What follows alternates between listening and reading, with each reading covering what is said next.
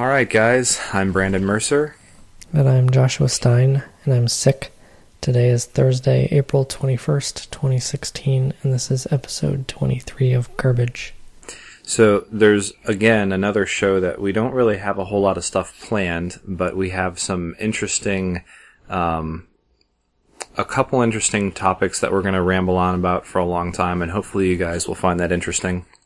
One of them was kind of in response to something we talked about 2 episodes ago, which was the IWM driver, and how that all came to be, and how it wound up in OpenBSD.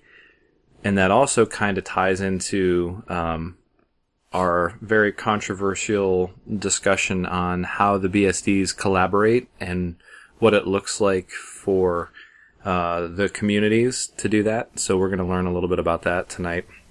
And then last episode, we were talking about the NVMe drivers that DLG was working on. And we were talking about a bug that he had, and he actually found the bug shortly after we released that podcast. I think the fix was in like the night before.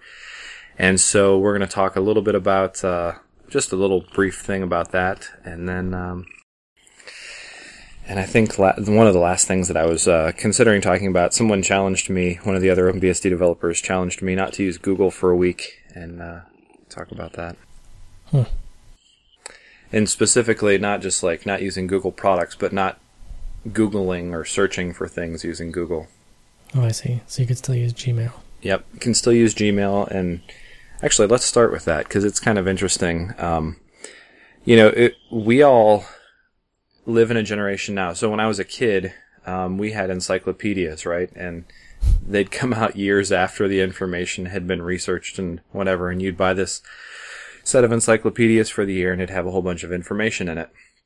And that's kind of like how you got your information. You'd go to the library. And now we have just tons of information at our fingertips to the point where we need help finding it. We need help indexing it and searching it and all that kind of stuff.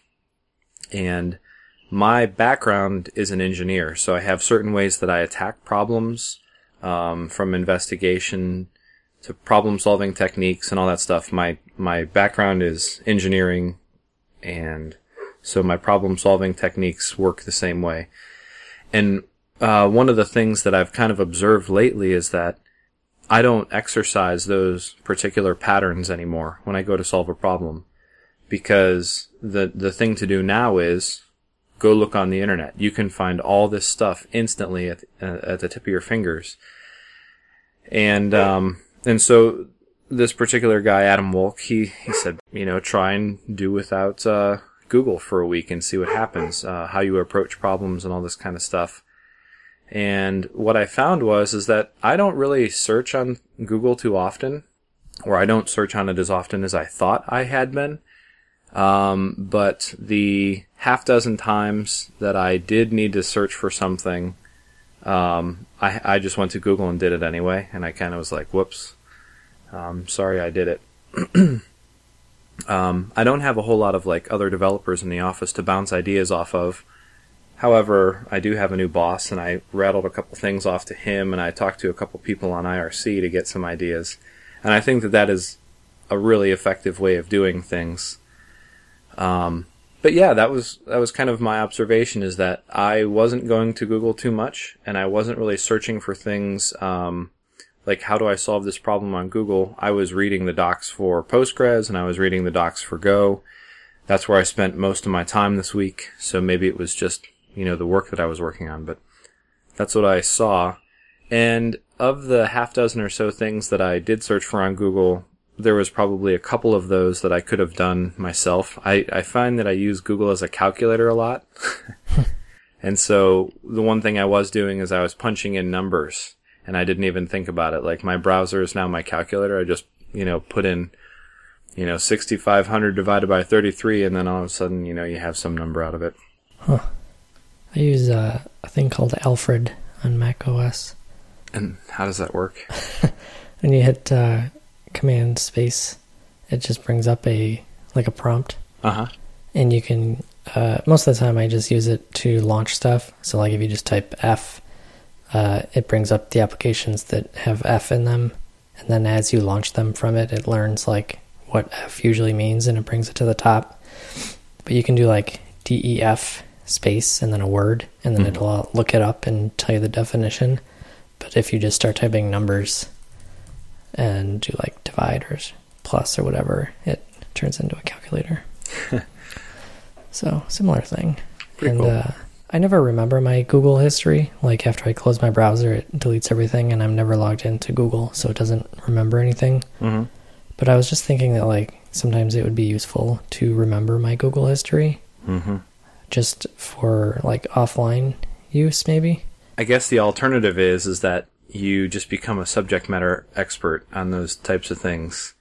And I was, I was discussing this with another person at work, and, what you do before is you would write a bunch of documentation that says, here's the specification that we're going to follow, and then you'd give that to an engineer, and they would, like, read it and implement it, right? And we don't have that anymore because you don't have a CSS implementation handbook with you at your desk, do you? No. And, I mean, it's just sitting online, like, that's where it is. So I guess that stuff has kind of changed a little bit. Yeah, I don't, like the stuff on my website, jcs.org, I put a lot of stuff on there that has no relevance to anybody else, but it's just for me to remember stuff.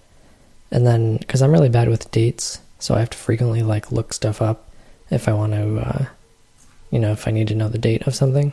Yeah. Because I feel like it's a lot easier to do that than try and remember all these things in my head, so I can store other stuff in my head, I guess. Yeah. And maybe it's the same way with other people, so they just look stuff up all the time instead of trying to remember things. Yeah, I know for me, like, I have trouble recalling things. I've done just so much stuff with technology, it's stupid. And so if I write something down or publish something somewhere, it helps to be able to remember it later on, but it's not like a sure thing that it's going to be recalled later on, because I've mentioned this before, but I've written articles and blog posts about how to do something, and then I'm like, man, how does this work? And then I go do a search, and I find my own blog post, and I don't remember that I wrote it. So, anyway, yeah, maybe that's how people's minds work. I like the engineering principles. We aren't going to get into that, but it was an interesting, fun challenge, and I appreciate Adam asking me to do that, and I hope that it's healthy. I actually, on an unrelated note, there was someone, and I was talking to about someone about how these young students who want to be software developers or software engineers or whatever, they get into these schools, and the idea is that they need to teach them to be creative. And because the problem now is we have all these people who have all these technical skills. They can write C# and all this other kind of crazy stuff. And but what they lack creativity. They lack how to solve a problem. They lack how to investigate and research and troubleshoot. And so this highly technical, specialized school, all they sit there and do all day is creativity and problem solving and whatever, and it has nothing to do with technology, and I think that's fantastic. And I don't remember what the name of the school is either. I just thought it was great. All right, so last show, you were talking about the NVMe driver that DLG was working on. That is correct. And I guess it's working now. Yeah, you said that there was a particular drive on AMD 64 that was having an issue, and we kind of cautioned people to look out for that drive, and it turned out not to be the drive at all. I'm going to read you the commit message here. It says, allocate an array of entries, not pointers for the queues, and apparently there was a memory corruption happening on the Samsung SM951 on a Dell 2950. And the commit message says, hilariously, I picked values which masked this problem on SPARC 64. I randomly picked 128 as the number of entries on the queues in DMA mem, Alex got rounded up to page size. On AMD 64 and SPARC 64, this meant I was asking for 128 times 8, the size of the pointer, or 1024 bytes, which got rounded up to 4096 and 8192 on each architecture respectively. 128 times 64 was the size of the submission queue entry is 8192. So it worked fine on SPARC 64, but only by chance, because SPARC 64 wound up with 8192. But randomly, it would blow up on AMD 64. So anyway, congratulations to DLG for getting his bug fixed, and it was kind of a funny thing. And he said it's a little embarrassing, but no, I don't think it's embarrassing. When you do stuff like this, it's easy to have stuff like that happen. I think someone's trying to break into your house. Yeah, my dog wants back in. Okay, so tonight we have the cats in the podcast, and now the dog in the podcast. I guess it's also a good example of why it's why OpenBSD is developed on multiple platforms, even ones that may not be that popular anymore, because when you test things on different architectures, you find bugs like this. Yeah. I actually really like SPARC 64. I wish it was popular, and I wish you could go out and buy the hardware like you can the AMD 64 hardware. Yeah. Just doesn't, it's not very useful sometimes. Alright, so the next thing that we kind of have tonight, and this was, this is in response to both people asking how the projects collaborate and how work is shared through the projects, and we were kind of touching on it. This is not the only way that things happen. This just happens to be how this particular thing works. This is an IWM driver, which is a wireless driver, and Stefan Sperling took the time to write this up and send it in to us. So I'm going to try not to read it, but I'm probably going to end up reading most of this. There's a company in Germany called Genua, and they have a kind of their own version of OpenBSD with some tweaks and changes and stuff. And they have products that they run this OpenBSD, this Genua version of OpenBSD on it. So anyway, sometime back in 2014, they contracted Antti Kanti, I guess is the guy's name, to write this driver for this particular wireless card. And I guess he started with the workings from IWN, which was a dual license piece of code. It was GPL and BSD licensed, and I guess the Linux driver too, the IWL, Wi-Fi, and MWM or MVM. And this was somewhere around OpenBSD 5.4, which is what Genua was using at the particular time. And I guess Antti is the rump kernel guy, and he was the one who initially developed the driver for NetBSD rump kernel, and then ported the results from that to OpenBSD 5.4 once he had everything working on rump. So all this happened. Okay, it says this project was internal to Genua, but some people found out that this work was happening, and some of the OpenBSD developers found out, and I guess Peter Hessler kind of like prodded someone who works at Genua, Bloom. He's also another OpenBSD developer, and he said, "Hey, I heard that you guys have this driver for this wireless card, and I'd like to get my hands on it. We'd like to get our hands on it and see what we can do with it." And that code from Genua had parts of it licensed with like copyright Genua, all rights reserved. And I guess Stefan Sperling went back to them and asked them to relicense that so that they could use the driver in OpenBSD. And actually Genua complied with that and changed the license. So I guess it never hurts to ask. That's actually really cool stuff. And then Stefan Sperling and Peter Hessler were staying together, I guess, for the short while, and Peter had this X240 laptop, and the wireless card in there was the I think it was like, Intel 7260, and it didn't work, obviously, and I guess Peter was kind of like harassing Stefan Sperling to get this thing ported so he could, or help him port it so they could get the wireless working in there. And then, so I guess what Stefan did is he was porting Genua's code from the 5.4 version of OpenBSD that Genua used to OpenBSD current. And having done a similar such operation on ARM stuff, there's a bit of a jump. But all that work turned into the IWM driver that we know today. I guess it says ANTI ended up merging the OpenBSD 5.7 driver into NetBSD.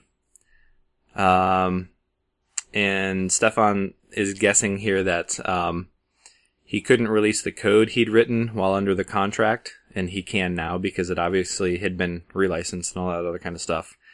So I guess that's the explanation here why all of this code made this big round trip from a private NetBSD source tree to an OpenBSD 5.4 and then to OpenBSD 5.7 and then back into the official NetBSD CVS tree. And then it says later on here that IWM has now been ported from OpenBSD to FreeBSD and to Dragonfly BSD. After all this happened, so IWM works, but in OpenBSD at the time, we didn't have support for wireless 11N.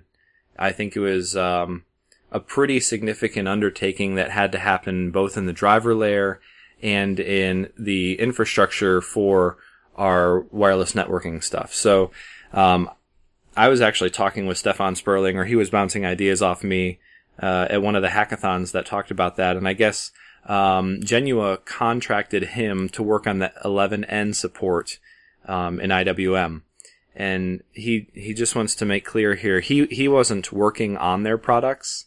He works on OpenBSD in the community, and he can afford to spend his time working on this other kind of stuff thanks to certain types of funding. So anyway, he negotiated some contract terms with them so that the code for 11N support would be allowed under an acceptable license.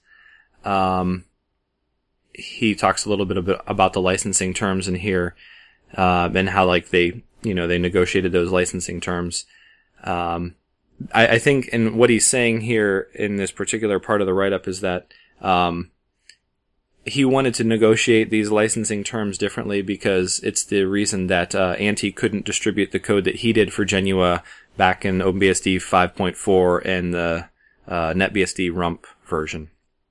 So anyway, and it says, last month Genua approached me about work on IWM 8260 support.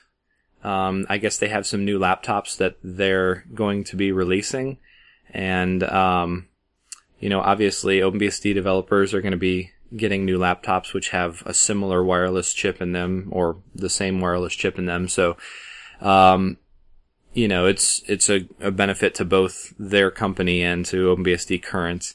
And he's talking about having that stuff done a little while later this month if everything goes well.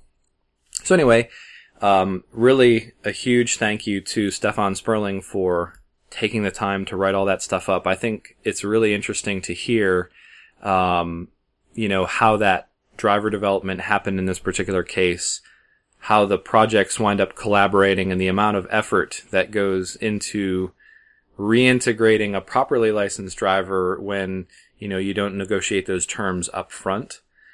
And anyway, he took the time to make all this information available to us, and there's a couple links that we can post in the show notes here that just talk about the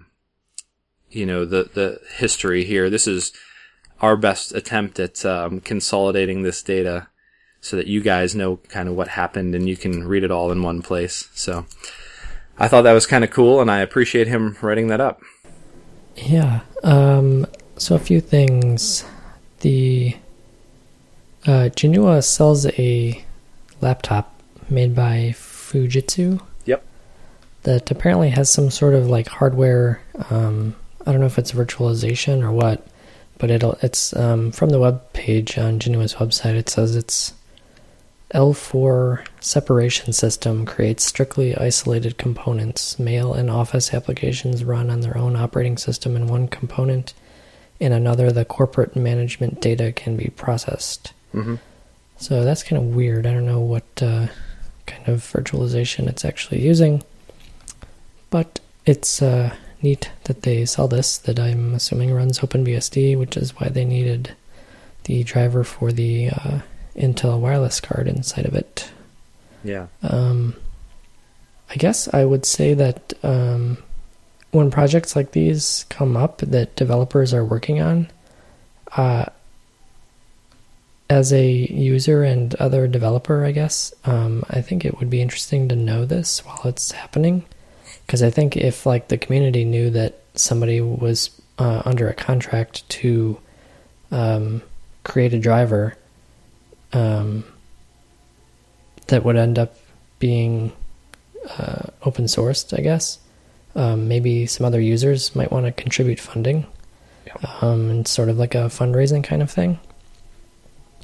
Because I don't know, it feels different than like if a developer is just saying, hey, I'm working on this one particular thing when I get around to it, because all the funding in the world isn't going to like force them to work on it, I guess. Yeah.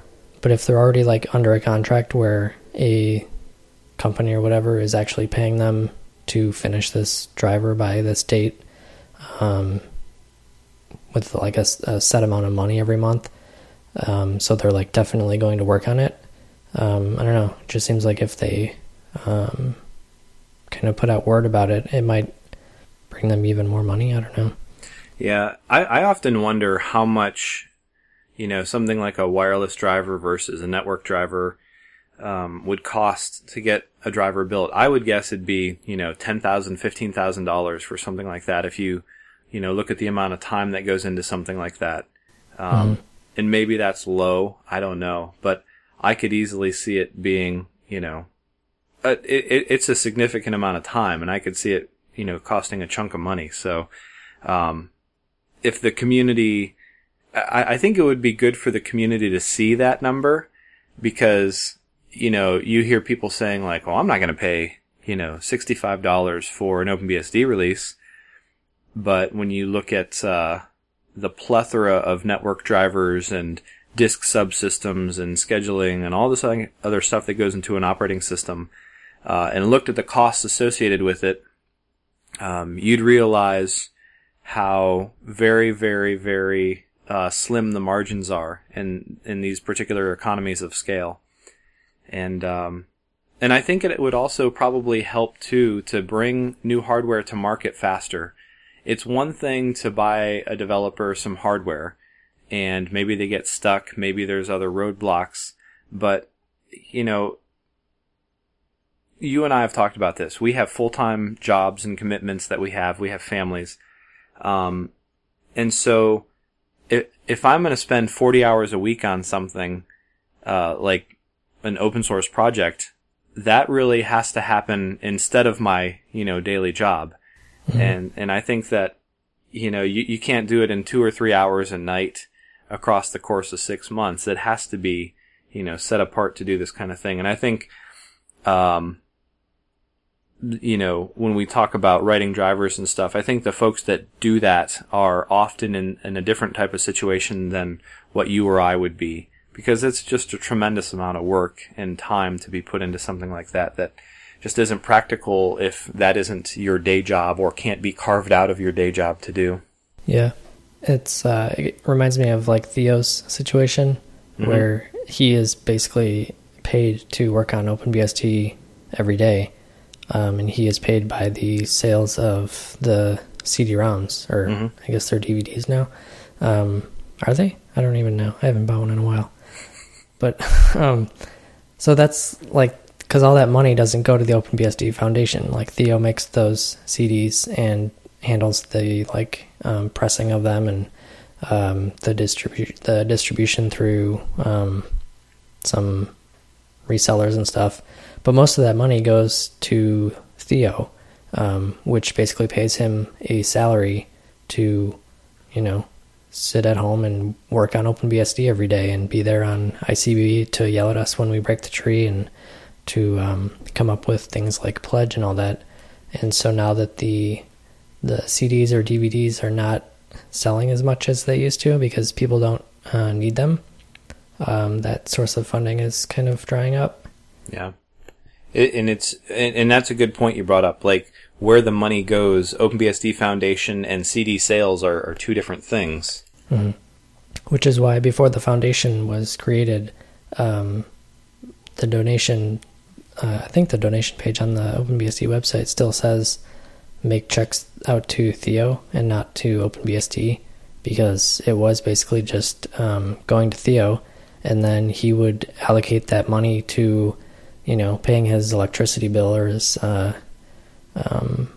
buying equipment and then selling it or shipping it to another developer to work on, or, stuff like that. But now that there's like a formal foundation, that money is handled by another group of people to cover those costs and stuff like that.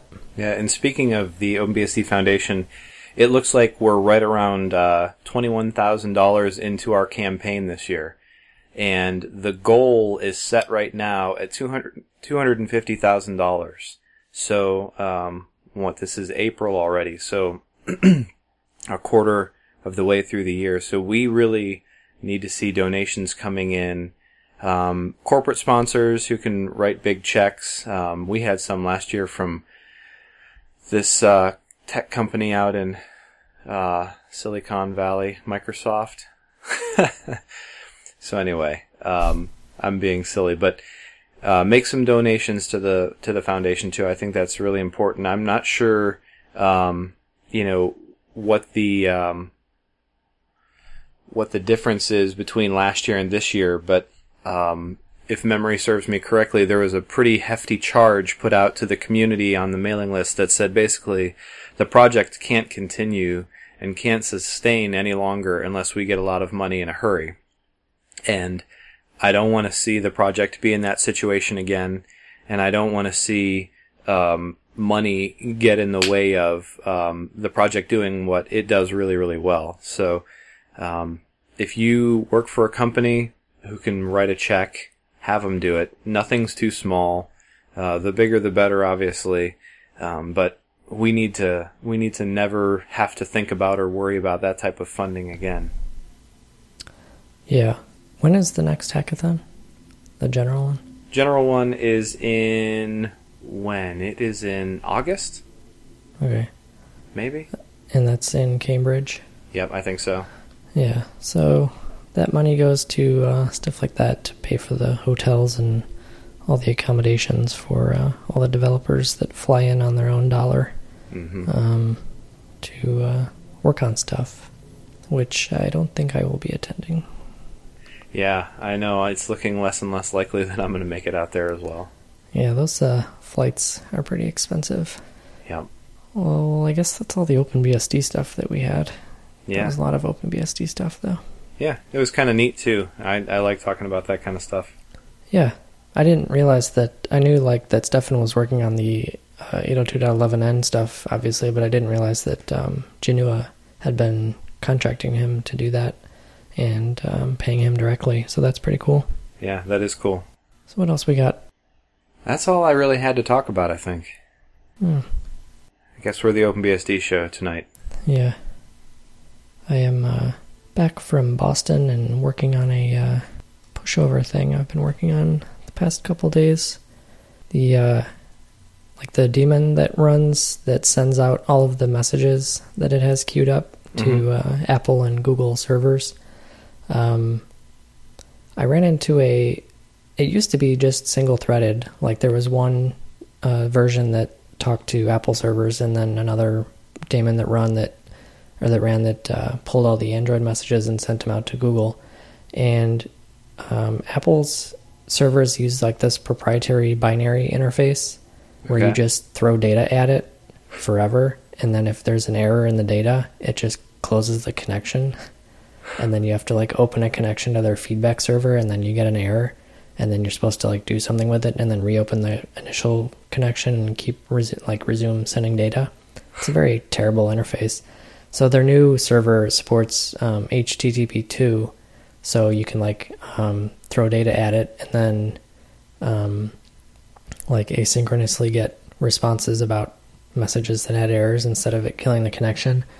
But I haven't updated to that yet. So anyway, the version that runs for Google stuff just uses a regular HTTP connection over or HTTPS connection. And so you send it like a full post request for every message, and then obviously you can use like keep alives to maintain a persistent connection.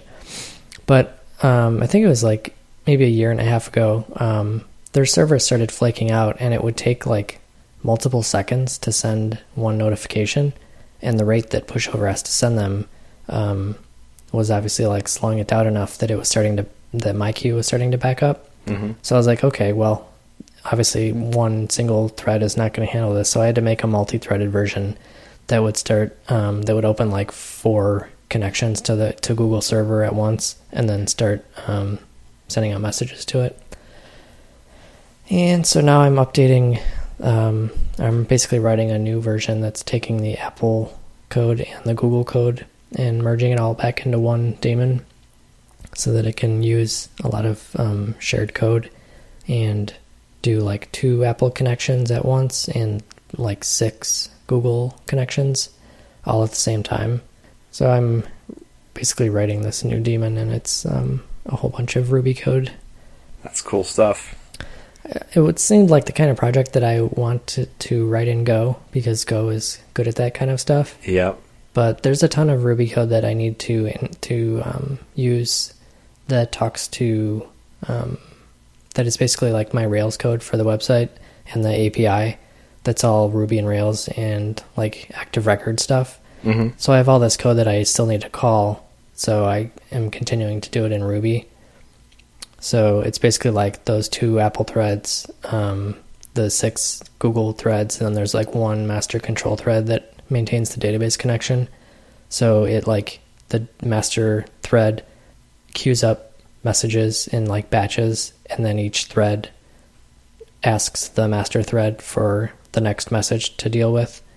And so they all keep calling back, and then they push the results back to the master, because basically all the worker threads can't touch the database, or I don't want them to. Right. So yeah.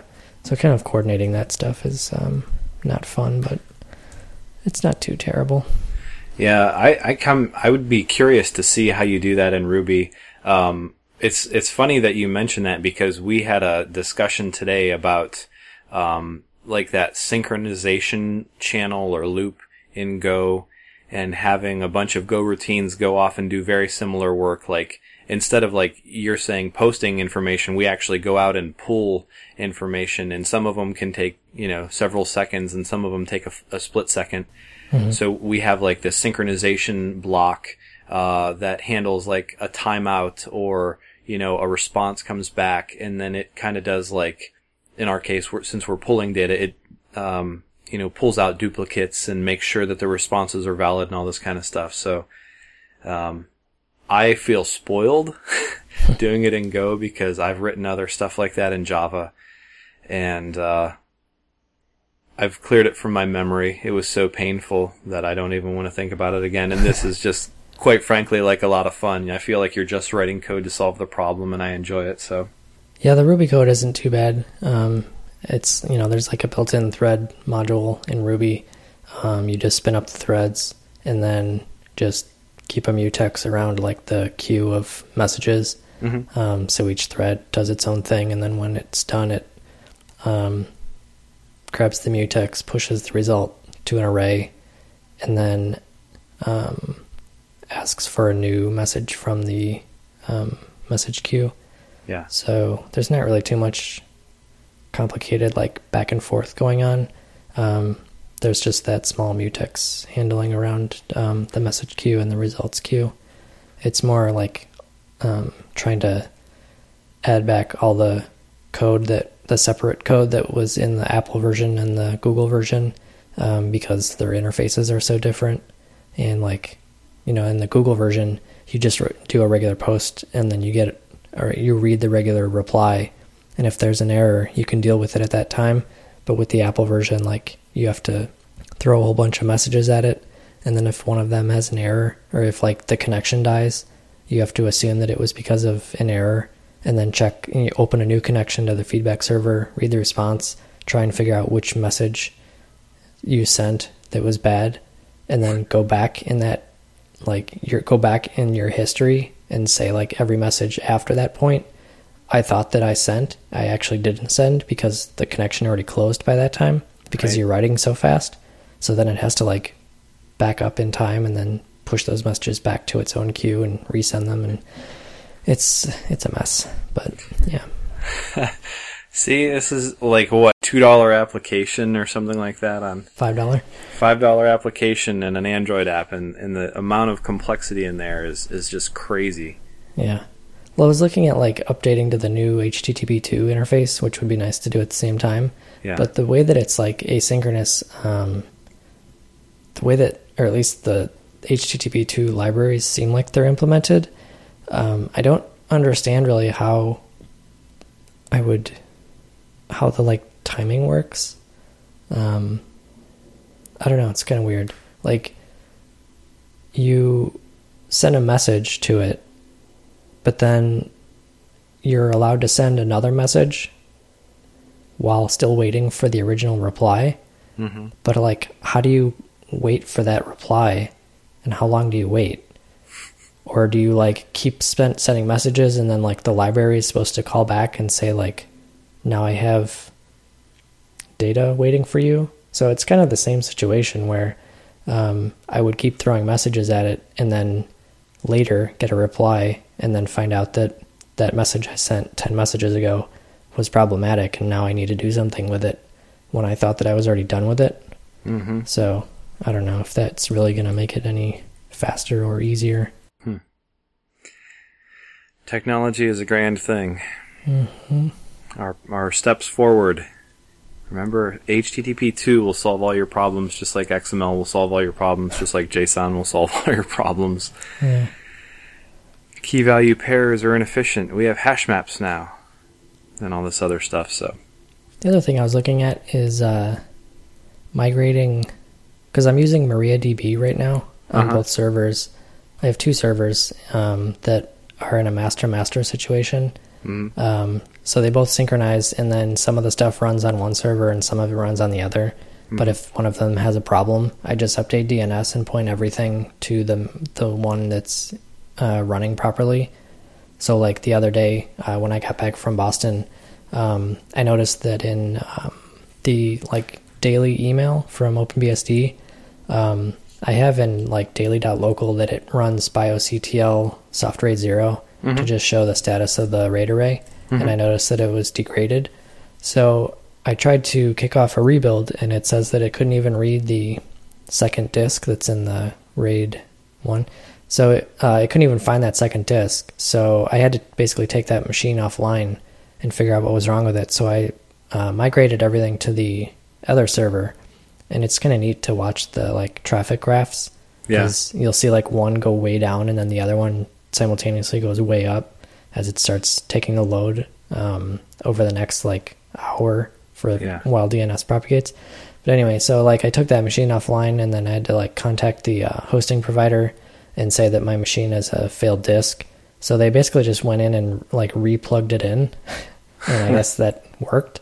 I've never heard of like an SSD like needing to be reseated, but it did, and it works fine now. So they plugged it back in, and then it booted, and I just ran BIOS-ETL-R, I think it is, to kick off a rebuild, and it just copies everything to the previously bad disk.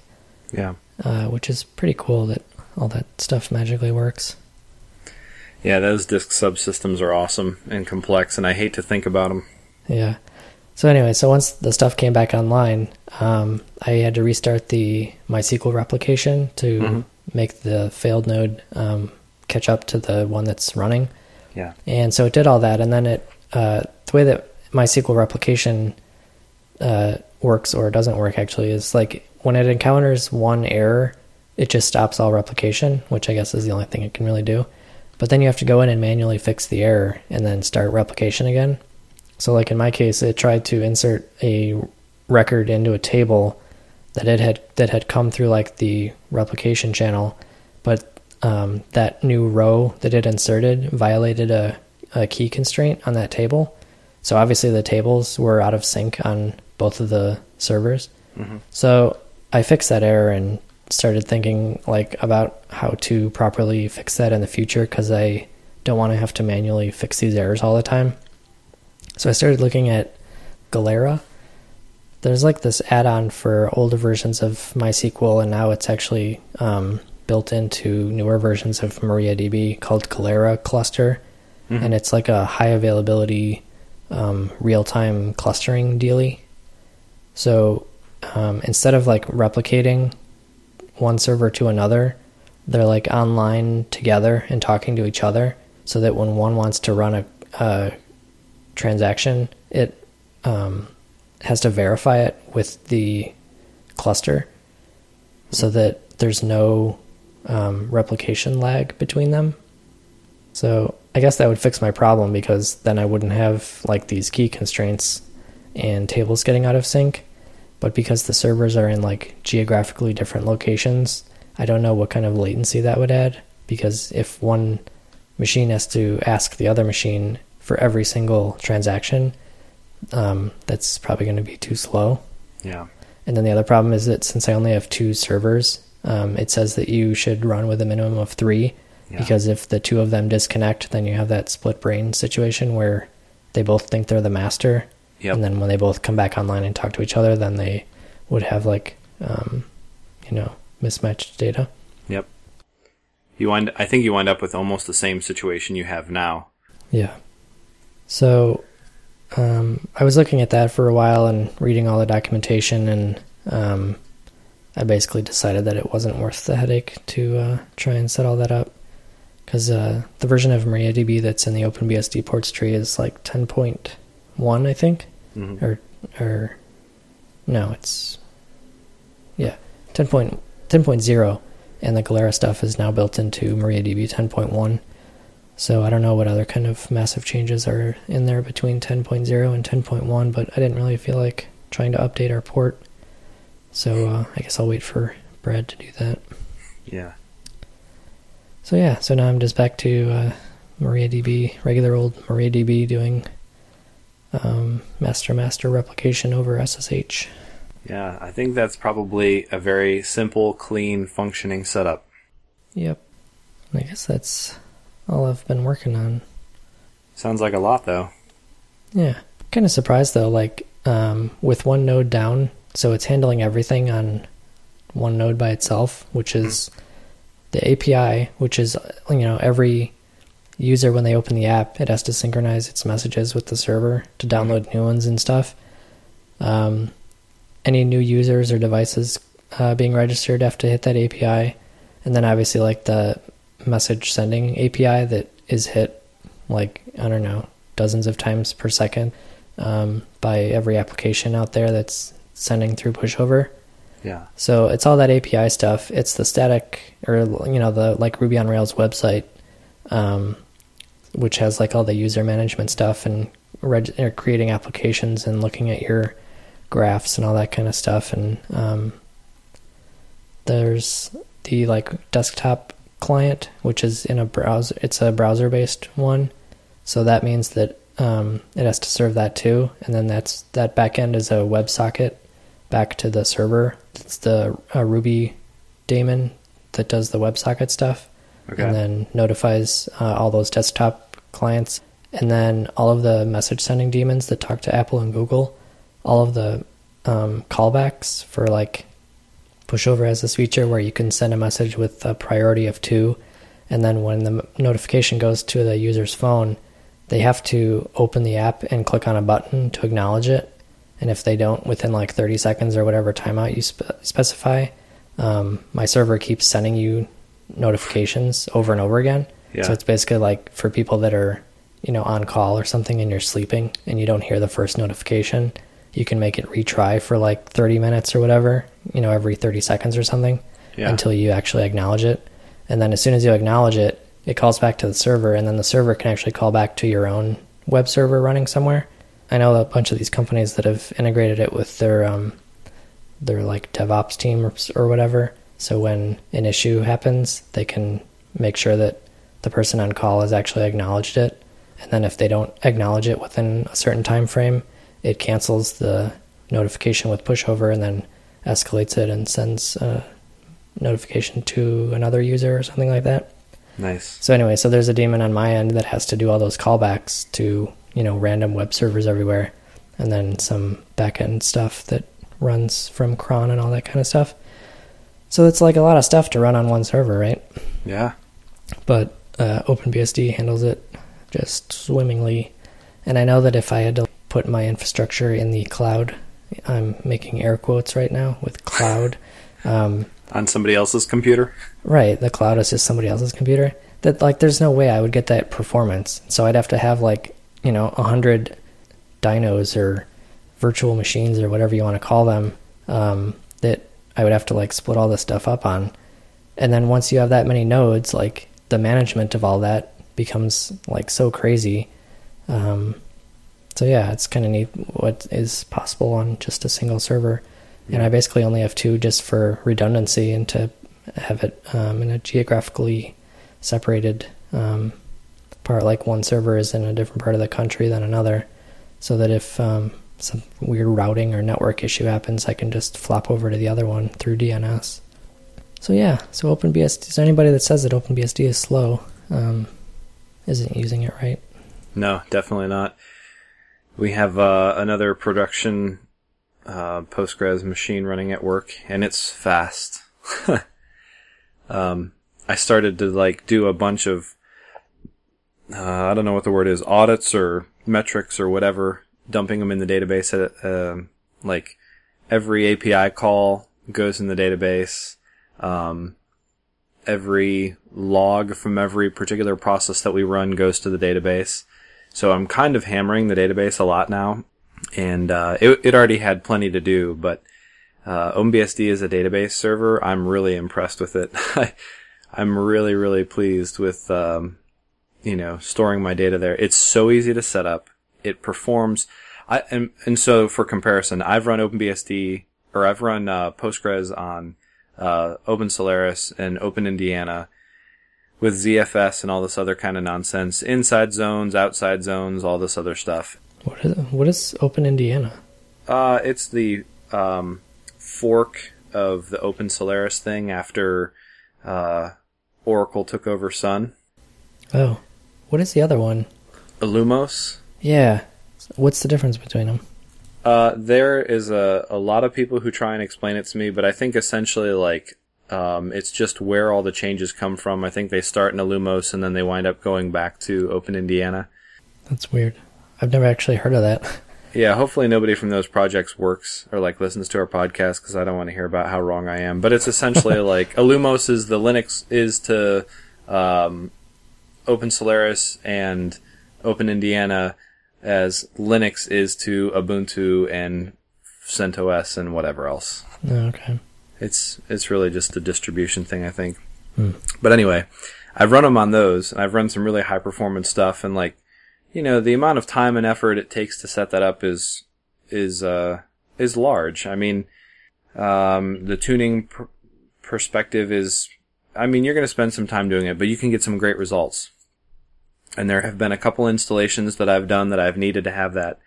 But if you want to get really good performance with almost no time investment, an OpenBSD install, package add PostgreSQL server, edit a couple things in your configuration file, ulimits need a couple tweaks, and you can run, a couple hundred connections into this database, and it will fly, and it works really, really well. And so that's what we're doing at work, and really happy with the results. And I think when the time comes that we need it to be super performant, we'll be able to make it work better on OpenBSD just by tuning some stuff. That's mostly just out of the box, flipping a couple flags, editing a couple things in the config, and then you're done. I think the biggest speed that I've gained with this stuff is just running these servers with SSDs in them. Yeah. So I'm using, there's two SSDs, and then it's, for whatever reason, they have like a hardware RAID controller that I don't want to use, but it won't pass the drives through normally. So you have to create a RAID array for each drive so that in OpenBSD you see them as like two RAID arrays. Oh, nice. But it's just each drive. And then I use SoftRAID to make an actual RAID array out of those two drives. So it's possibly even slower than it needs to be, but I don't really have too much control over the hardware specs for the machine. But yeah, so it's, a software RAID mirroring setup on two SSDs, and the thing just flies. Like, I never have any slowdowns related to the disk. Nice. And I don't know, I think they're Intel SSDs. I don't know which model they are, but they've been doing many transactions per second for years, and I've only had one of them fail. And as far as like the trim support, yep, that OpenBSD doesn't have, like, I don't care if there's a problem with it. I've never noticed. So, and I think these servers are doing way more disk activity than a laptop or something. So I don't even really know what trim support is really going to bring. Yeah. But it seems like a lot of people ask about that on OpenBSD. I have read recently that a lot of the controllers on the SSD now handle trim, so the operating system doesn't have to, and that kind of makes sense because the firmware is responsible for, this particular block or sector or whatever you want to call it is dead, mark it. And it knows, like, when the operating system says, hey, delete this particular block, it should be able to later on go back and say, okay, zero it out so it's ready to go later on. And I guess that's been happening on the newer stuff. So maybe it was kind of a good thing that OpenBSD didn't go too crazy, like, we need a thread to wake up and start sending other commands to, free up your deleted blocks on your disk on your solid state drive or whatever. So well, but doesn't the operating system have to do it because the controller doesn't know when a block isn't being used? Because the operating system has to know the file system to know when a block is like from a deleted file. Well, I think that's, so my understanding is that when you the operating system would tell the solid state drive, delete this file. And so obviously, it knows which blocks are associated with that file, right? So the operating system says, hey, these should be blanked out or whatever, or deleted or whatever. So the only difference now is that trim would go back in and it would write zeros over those blocks so that it doesn't have to happen the next time you go to write to them. So as far as I know, the firmware in the SSD could do that because the operating system has already said, hey, delete this file or whatever. But like, if you're using full disk encryption, then it wouldn't matter anyway, right? Because technically none of the blocks on the disk would actually be blank, because if you're encrypting the whole drive properly, those would all be random stuff on the physical drive anyway. So, like on a laptop with full disk encryption, what does trim even get you? I don't know. I don't think anything. All right, because like on my Mac, Mac OS has trim support for the SSDs, but I'm using full disk encryption, so I don't know. But the point is, whatever benefit it's supposed to be giving me, I don't need it. I don't really care about it. Yeah, you don't have to think about it. Yeah. I think we filled up an hour. Yeah, talking about mostly nothing. Yeah. All the rubbish and technology. Well, that's it for this episode. If there's anything you'd like to hear us talk about in a future episode, you can reach us on Twitter at GarbageFM and through our website at garbage.fm. Brandon, where can people find you? I'm on Twitter. I'm at NoMercyMod with a KNOW. And you can also find me on Google+. I am on the web at jcs.org and on Twitter at jcs. That's all.